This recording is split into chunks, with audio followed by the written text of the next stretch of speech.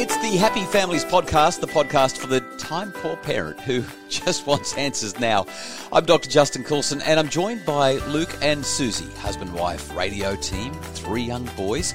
Today, well, it's all about how we're going. In Australia, we seem to have dodged, at least at this stage, the worst of COVID-19, at least from an illness perspective. But the impact that it's having on people's lives from an economic and social perspective is big.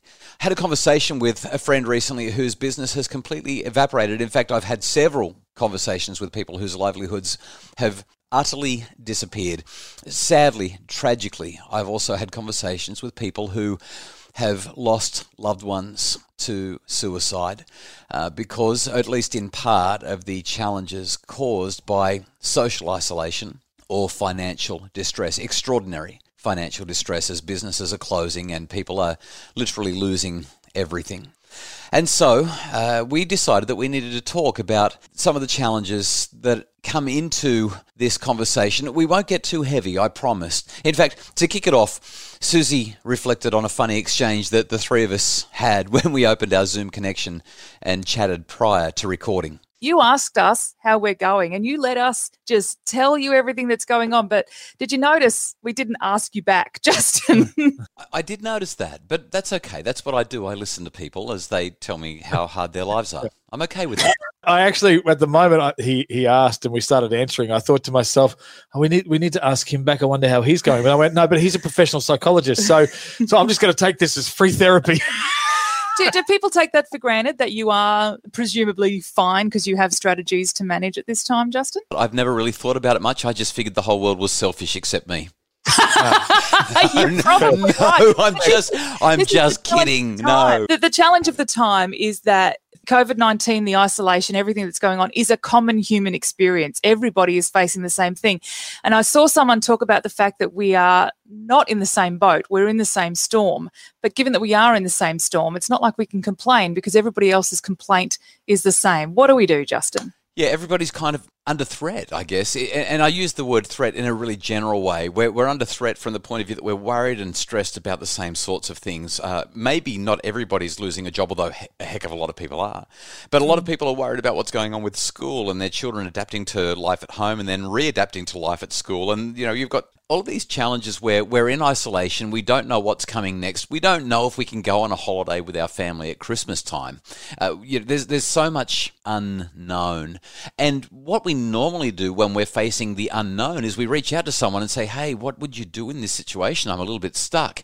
We call that psychological distance. You know, the person we're talking to, because they're not in what we're in, they're able to see things with more perspective, with more rationality and objectivity, which means they sound so wise because we're so emotional and unable to think for ourselves. Yeah. But because everybody's, like I said, under threat, everybody's feeling some version of what is going on with this global pandemic. No matter who you talk to, there's that sense of unease, that sense of discomfort, that sense of lack of certainty.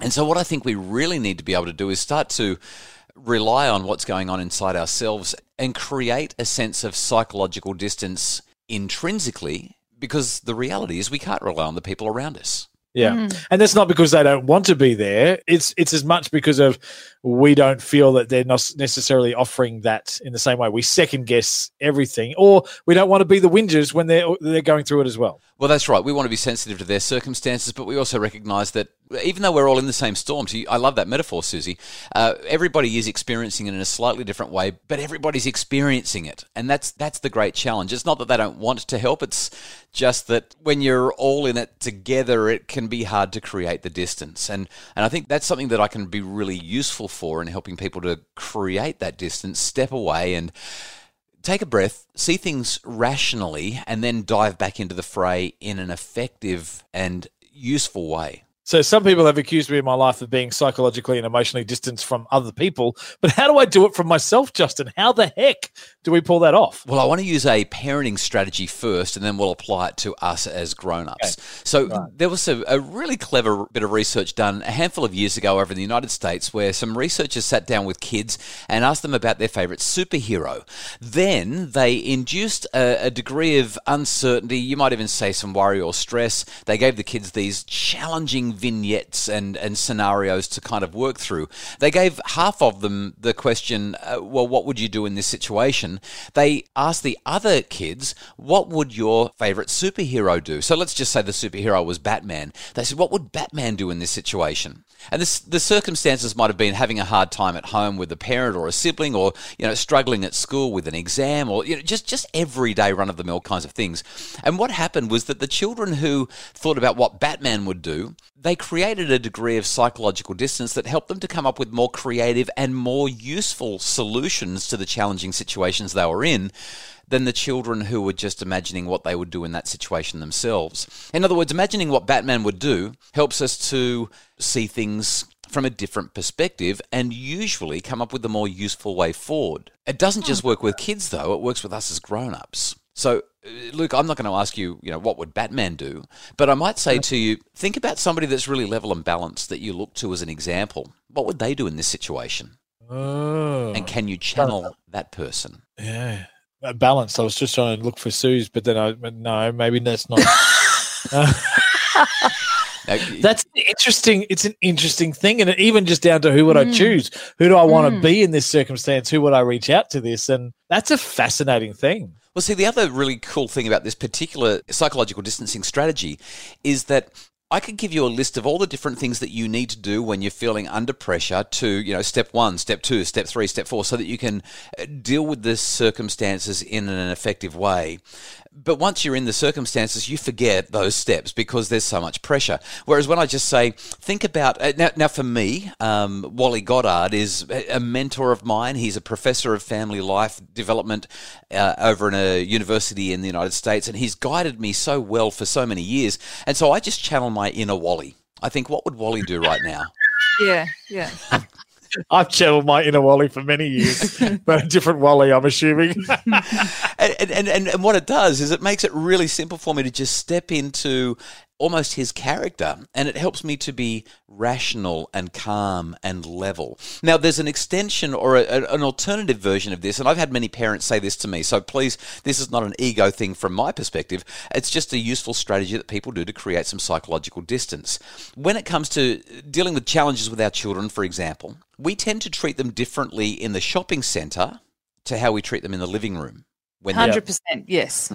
Yeah. Imagine that you've got an audience in your living room. A lot of people say, Justin, I just imagine that you're in the living room watching me discipline my children, and it changes everything about the way I interact with them. Once again, we're creating some psychological distance. But it's like we take more responsibility for thinking through our actions more when we do that. When we're conscious of people watching us, we do take a little bit more time, take a breath and kind of think what actually is going to look good here, as opposed to just kind of going for the easiest thing to do at the time, which isn't necessarily best for us. For example, dealing with overwhelming stress, it's probably not best to just sit down in front of Netflix because it's not going to instill any value or worth into you. It's not. But let's face it, Susie, sometimes it feels really good to do that. And I know that sometimes that is just what we need as a pressure valve release. Yeah. But both of us also know that if we use that as our consistent go-to strategy today and tomorrow and the day after, we're going to end up ruining ourselves and our families. We've got to come up with better strategies. I mean, I actually got the initial idea before I went into the research on this from listening to a podcast about a military commander who talked about in the heat of a battle, literally in the heat of the battle, the person who's the commanding officer needs to try to get to higher ground or try to move at least a couple of meters back from the battle to see things from a different perspective and be able to think about the best strategy to employ moving forward. In other words, they get out of the moment somehow, literally physically moving themselves backwards. And we can't always do that when we're dealing with the challenges that COVID-19 is presenting for us emotionally and psychologically. We can't do that in a physical way, but we can do it by imagining what Batman would do, or channeling our inner Wally, or imagining that there's a parenting expert in our lounge room watching us as we deal with a challenging child. Who'd have thought that WWJD had some psychological distancing benefits?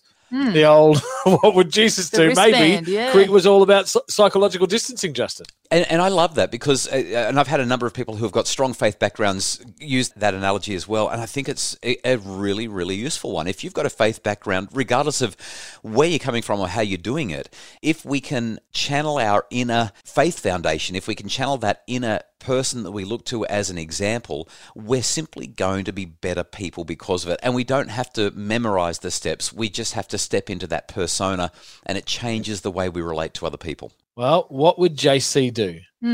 What would Dr. Coulson do? Yeah. I do have those initials. You're right. Yes. Yeah. Yeah, it's interesting. It's counterintuitive that something like that, something so simple as sort of trying to put someone else's shoes on, is actually kind to ourselves in a beautiful way. Thank you, Justin. We appreciate the advice.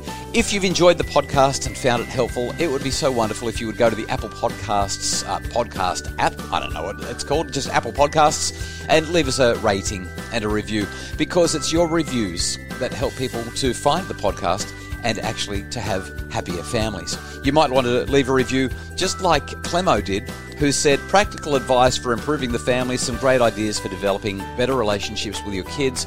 Or Andrea, who said, I loved the podcast from the beginning, but since it's become the podcast for the time poor parent who just wants answers now, it's made it even easier for me to listen to it on the go. So much great advice and information shared along with the stories and examples that make it easier to put the learning into practice. Love it. All 5-star reviews. Really appreciate those coming through. Thank you so much to Andrea, Lorna and Clemo for those reviews.